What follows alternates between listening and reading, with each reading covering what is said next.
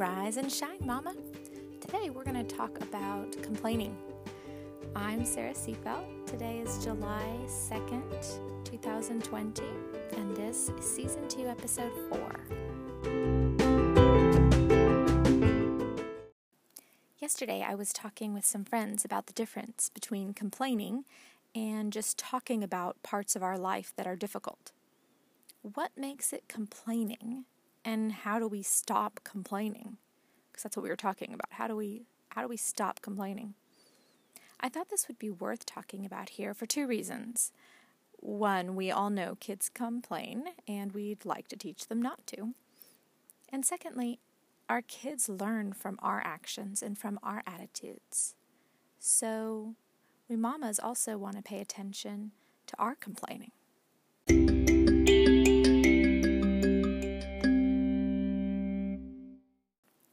To complain means to express dissatisfaction or annoyance about something.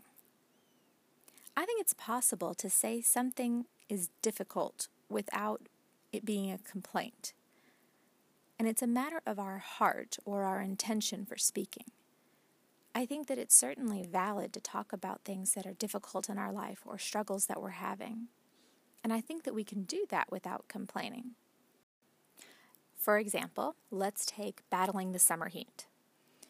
You could say, I'm just so hot. It is so hot this summer. And that could reasonably be taken as a complaint.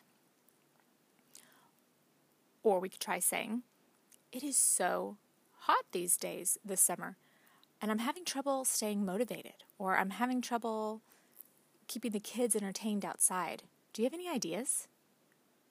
Or, it's really hot this summer, and I find that I'm having trouble, being creative and coming up with ways to keep us entertained and not grumbling. So this is something that I'm just really trying to work on. In the first example, in the complaint, it was more just expressing an annoyance with a circumstance. And I think in the second statement, or the second and third statements, it's more solution-focused, more looking at the whole picture, not just, it's so hot, but what am I going to do about it? Or how am I going to approach the situation? I don't think that our statements always have to be solution-focused. Sometimes we just want to be able to share about a challenge or a struggle that we're having with someone. And I think that we can complain about our kids just going through a really rough season and we feel overwhelmed. My kids are just always crazy and I don't know what to do and I'm just so worn out. And I think also we can say, I'm really struggling right now. I don't know how to get on top of the housework, and it seems like my kids are just always out of control, and I'm just not sure what to do right now. And that to me sounds less of a complaint and more of a sharing of, this is my situation. I think it's a matter of our attitude. Our words are powerful. They can easily express our attitudes. Jesus told his disciples that out of the overflow of the heart, the mouth speaks. When I rattle some complaint about my situation, even if all the statements are true, often this reflects a heart or an attitude of annoyance, hurt, and dissatisfaction. It's like my heart is bubbling over, overflowing like a water cup too full. And what's coming out? Well, if it's annoyance and dissatisfaction, then my words are going to be complaints. I would be wise to stop and notice when this is happening. I want to encourage you to be very careful about complaining about your children.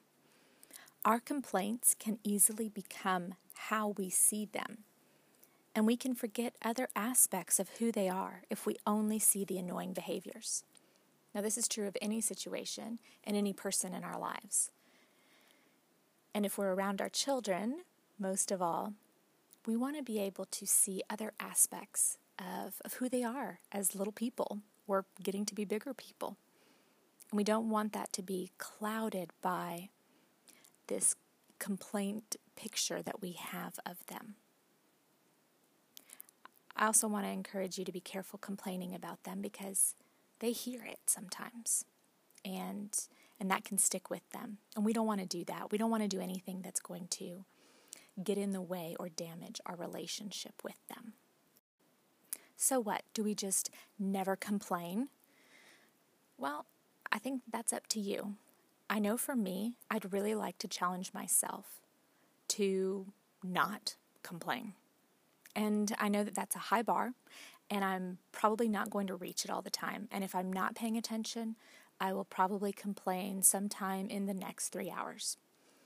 But I do want to challenge myself, and I want to strive for paying attention to the words that are coming out of my mouth.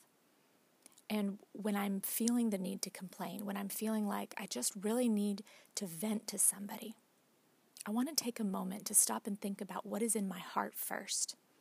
I think that there is definitely a time and a place to share the struggles that we're having, to share the frustrations that we're having.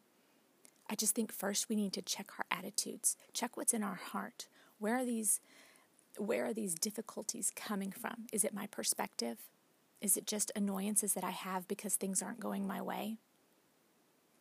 Or are these real things that I need to look at how to solve these problems? Do I need to be looking at what relationships I need to strengthen? Or maybe things that I just need to let go? It's quite possible. Sometimes I get annoyed just because things aren't going the way that I want them to.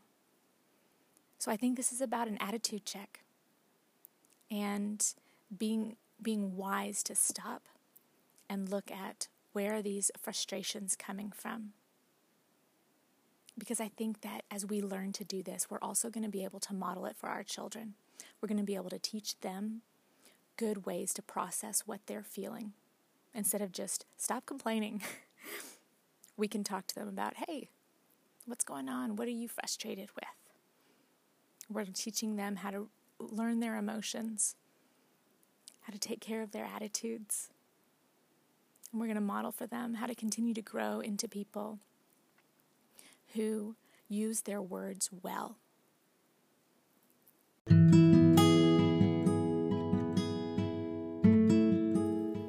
All right, Mama, that's all the time I've got today. Time to go shine. You've got this.